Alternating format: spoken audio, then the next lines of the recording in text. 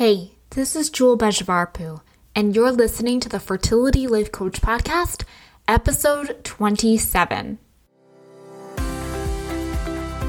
Welcome to the Fertility Life Coach Podcast, a show for smart, type A millennial women who want to get pregnant without the emotional roller coaster. If you want to learn how coaching can relieve stress and balance your hormones, then this is the show for you. I am your host, Jewel Bejavarpu, and I am an infertility and IVF warrior, as well as a certified life and holistic health coach. Are you ready? Let's go. Hello, my beautiful podcast buddies. How are you all doing today? It has been a whirlwind of a week over here at the Bejavarpu household. Let me tell you all the drama. First off, there is the pool, and second off, there is my period. Let me tell you about the pool first, okay? So we are building a pool, and we signed a contract with a company here in Tampa last August 2020, and slowly but surely they worked on the pool, right? And it was slow, but the work was happening up until the end of this March.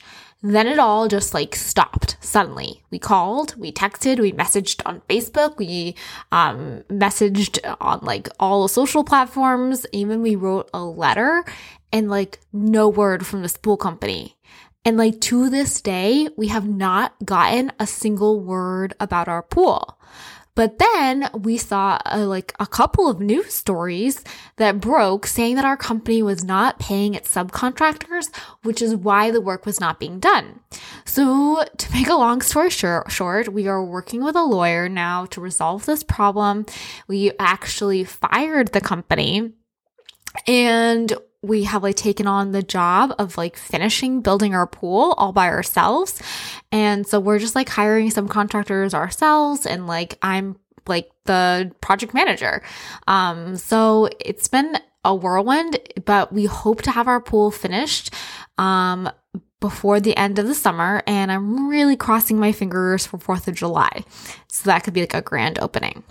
So that's the pool drama for you. Now here is the period drama. My period is late. I had my period right after my egg retrieval, 5 days after. And now I think when I recorded this podcast, I was on day 35 and nothing in sight. I actually went to my clinic and they found a cysts, which apparently is common after having retrieval due to the medications like Gonal F and Menopur. So now we're just kind of playing the waiting game for my period, then the waiting game on birth control. So hopefully that will dissolve the cyst. And then if that doesn't work, then I will have a procedure similar to the egg retrieval to get rid of the cyst. So hopefully our transfer will happen in June, but most likely it's looking for beginning of July at this point. Either way, I'm feeling good as we have a lot going on with the pool drama, the period drama, all that stuff. So now for some podcast love. The user Anna Reza N says, Jewel is really passionate about the infertility space and helping other women navigate their trying to conceive journey with a powerful thought-based approach. You won't regret tuning in every week. Thank you so much for that sweet review. If you are listening and you are enjoying this podcast, leave a review, share it on social media in the infertility community so others can find this podcast, find the hope, help release fears and all the negative thoughts and emotions that come with trying to conceive and infertility. Okay? That's so powerful, and you're going to be helping so many people when you share this. You never know who needs to hear this message, which is why I do this. So now for my 5 lessons on how to thrive during an IVF Stim Cycle. These are the things I wish I had known going into my stim cycle. And really, many people don't talk about these things, including your doctors. Your doctors definitely won't talk about these things. And I haven't really seen a lot of other fertility coaches in this space really talk about these things either. These are just not common topics that are talked about and not common things people post about. So these lessons are going to help you have the best and most successful IVF retrieval as possible. Are you ready? Let's do this. So Number 1, which are like super small, and I didn't even feel the needle go into my stomach most of the times. It was only like a short twinge of pain, and that was unloading the Menopur, which kind of burns a little bit. But if you go slow enough, like real slow, it's not bad. I didn't ice at all. And the side effects of these injections were a whole nother story. That's where I thought the worst part was. I didn't experience any side effects for the first 5 days, and then it was like, bam, a truck hit me. I was exhausted, emotional, bloated, and bruised. And no, I was not bruised from the injections in my stomach. I was bruised in my arms from getting my blood drawn every other day at the clinic. So let's talk about the exhaustion. That was my first major symptom. I literally slept for 16 hours a day. Like, that is no joke. I would get up early and go to the clinic and then come home and take a morning nap. It would exhaust me. And then I would eat lunch, and then I would take another nap. And then I'd eat dinner. And when I was awake, I would burst into tears randomly. And I was just so tired. I didn't have like enough emotional or like mental bandwidth to watch TV or read a book. I just had to sleep. I just had to like sit there. And I just want to say that your body is working so hard during such like a really short period of time. So it's so normal to be fatigued and exhausted, and your hormone levels are around the same range as a first trimester pregnancy. And we all know that, right? We all talk about how like first trimester women are tired. You need to take it easy. You need a rest. Like, the baby is growing exponentially. And like, we don't talk about that during IVF. We don't talk about like, hey, you're doing the same thing. You're growing 15 to 20 future babies all at once in like 2 weeks. So it is a real thing. Now let's talk about the bloat, okay? Because your body is not only growing one baby, but most likely around 15 to 20 babies. And you look like you're 20 weeks pregnant. I literally could feel my ovaries, and it felt like they got punched hard, right? It felt like little twinges of pain, little punches in my stomach. And it was also super uncomfortable sleeping on my stomach. So I actually got some pillows. Like, I took all the pillows in the house and I propped up my stomach because it was so bloated. Hindsight 2020, I would have definitely invested in a maternity pillow if I ever have to do a retrieval again. That is going to be a have to. And I didn't actually fit into anything besides dresses because of the bloat.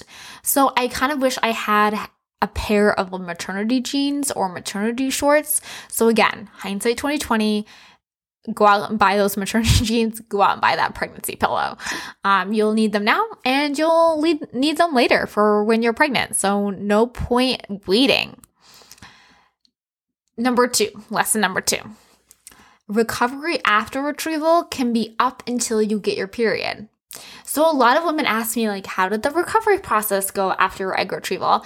And I can only speak for myself. So this is how it was for me. The egg retrieval process was easy, right? You go to sleep for 30 minutes under medication. You wake up, and I had like pretty bad cramping when I woke up. So they gave me some pain medications via the IV. I also took pain medication at home that first day, but pretty much I just slept and stayed in bed. I didn't really bleed that much in comparison to laparoscopic surgery or the hysteroscopy. And day 2, I felt better, but I still feel really bloated and in some pain. And if they offer you a laxative, take it. The people talk about like that first poop after pregnancy, after giving birth. I just want to talk about that first poop after egg retrieval. It's no joke either, right? So I did have to take a little bit of a laxative. And I didn't really take any pain medications that second day, but just kind of lounged around the house. Then the third day, I felt good physically, but I was not back to myself emotionally, right? I was still super bloated. My ovaries were still sore, and I was exhausted and crying at the drop of the hat still. And I think this really confused me because I thought like, oh, you do the egg retrieval, then it's all over. But it's not all over. It's not over until you get your period, until you get those hormones out of your body, out of your system. So I just really this surprised me, but I just okay, took it easy for the next 2 days until I got my period on day 5 after the egg retrieval. Normally, the doctors have told me that you get it 7 to 10 days after birth, but I'm glad I got mine early because I was in desperate need of a whole hormonal reset. So overall with recovery, it's physically, I wouldn't say too terrible, but don't expect to go back to normal until you get your period. And also let's talk about sex after the egg retrieval. It took me, I think, 2 to 3 weeks for my vagina to heal. So don't worry if you're experiencing some pain, some burning while having sex. Apparently that's totally normal. And it's just going to take a while for your vagina to heal because, they stuck needles up there. Lesson number 3, schedule nothing, take time off work. So my friends, the STIMS process, as you have understood so far, is intense. And I think that's really the best word to describe it. Some people can do it and work full time, and I'm applauding them right now. They are super women. If you can get time off, my advice is though to take it. Now, I work from home, as you know, and I run my own business. So you think I would have scheduled time off, right? Being the smart woman I am. Wrong. I didn't schedule any time off except for the day of the egg retrieval. I expected that I could work the entire of the STIMS process. As I said, I gave myself that 1 day off for the egg retrieval, and this, I think, was my biggest mistake of the entire STIM cycle because I became frantic and I judged myself when I didn't nap. I was stressed out that I didn't get any work done that week, and I began worrying that I wasn't getting a podcast out or that my clients weren't being taken care of, and that 2 weeks, I was getting no posts done on Instagram and my Facebook group and all the things, right? But pretty much my hormonal state altered myself back into those old habits of being a people pleaser and perfectionist workaholic. So I don't want you to do what I did. Give yourself the time to do self-care. Give yourself a full day to sit and do nothing. Give yourself a lot of grace and set your expectations to 0. And if you have more energy, both physically and emotionally, then great. Do what you want to do. That's a gift. That's a surprise, right? But I think if I had known this, then I would have planned for it. And I think planning and preparing is everything. So for my clients, this is what I tell them. I say, plan to do nothing. And if you can do something, then perfect, do it, right? If I don't think I would have been freaking the hell out if I had planned nothing and then was oh, look, I can post today. But because I didn't do that, and I wasn't able to show up, it caused me a lot of unneeded suffering, unneeded stress, and unneeded anxiety, to be honest. Lesson number 4, the 5-day wait after your egg retrieval to find out if your eggs and embryos make it to the blast stage is so much harder than the 2-week wait, 10 times harder. And the 2-week wait is often the hardest part of the cycle, right? You're agonizing over whether it worked out this month. You're feeling all the anxiety, excitement, fear, disappointment. And I don't know about all of you who have had and gone through IVF, but I found the day 5 wait so much harder. And as I said before, the day 5 wait is after egg retrieval, you wait 5 days to know how many of your embryos made it to the blast stage. And I think this was so much harder for me because it wasn't just 1 month and then we could try again. It was these embryos were our hopeful babies for the rest of our lives. We're hoping to make our whole family from this one egg retrieval. And I know that's not the case for everyone, but that was our case. So it was kind of if this goes well, we have our whole family potentially. And if it doesn't go well, we're screwed. So it was just kind of a lot of pressure, a lot of stress. I also think it was harder for me because the retrieval process was no joke for me. It was really intense, and I really did not want to have to repeat the retrieval process. So how did I survive this 5-day wait? Well, I repeated this affirmation to myself over and over every time I felt that like fear creep in. I said, right now, we have 7 embryos. And that was the 7 is the 7 that fertilized that we found out on day 1. I said, right now we have 7, right? I worked on staying in the present as much as possible, but I also took time to let my mind go to that worst case scenario. My husband and I both talked about it, and we came up with a plan of what we were going to do if we only got 1 or 2 embryos. So it wasn't just like this unknown thing. It was like, okay, we looked into adoption. We looked into surrogacy. We looked into different things, situations of different places we could go. So we knew what was next for us, no matter what the outcome was. So I highly suggest that. Lesson number 5 is the transfer could actually be 1 to 2 months away at minimum if you're doing an FET, which stands for frozen embryo transfer. So that's what we are doing. We're doing an FET, frozen embryo transfer.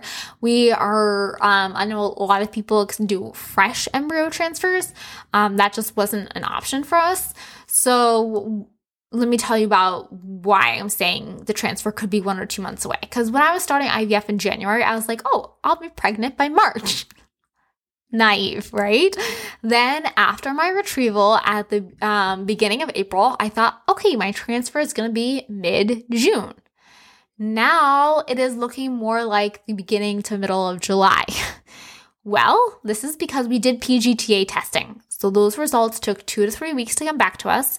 And I didn't go right back on birth control after my retrieval period. I took a cycle off, which is apparently highly recommended by my clinic. And now I see why, and I want to highly recommend it to you too. Like, my hormones had been all over the place. My endocrine system is still super confused, and I have been really trying to take care of my body, eating super clean, exercising lightly, again, and like changing my supplement routine for this period of my life. It's also pretty common, as I talked about at the beginning of this podcast, to get cysts from the retrieval medication. So now we're waiting for that cyst to go away and to stop making hormones before it's safe to proceed with that transfer medication. The worst case scenario is I will have a minor surgery to remove the cyst before starting the transfer process.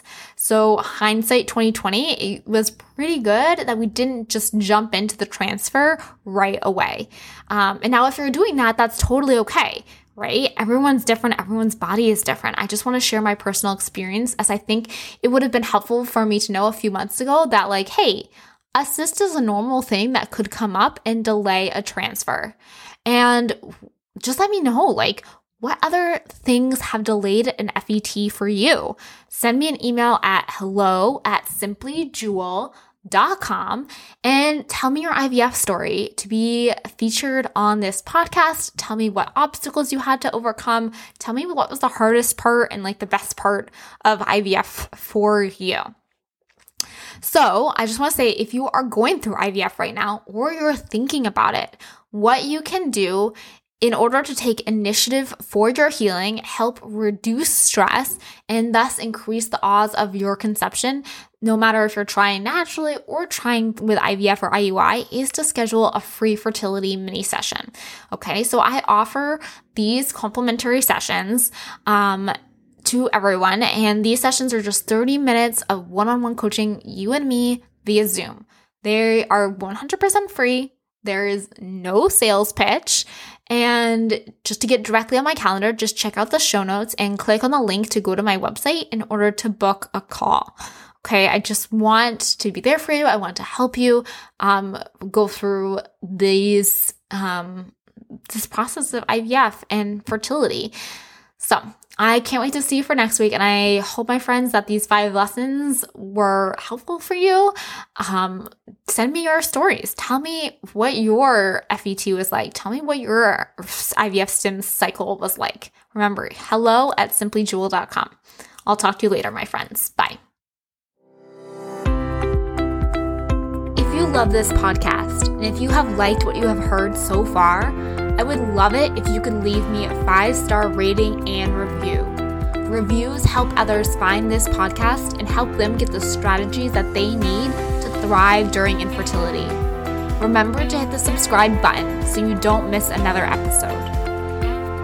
If you want to take this work to a deeper level, then I have the perfect coaching program for you. Go to www.simplyjewel.com/empoweredinfertility to learn more about my signature one-on-one coaching program. Thank you for listening to this episode of the Fertility Life Coach Podcast. See you next time.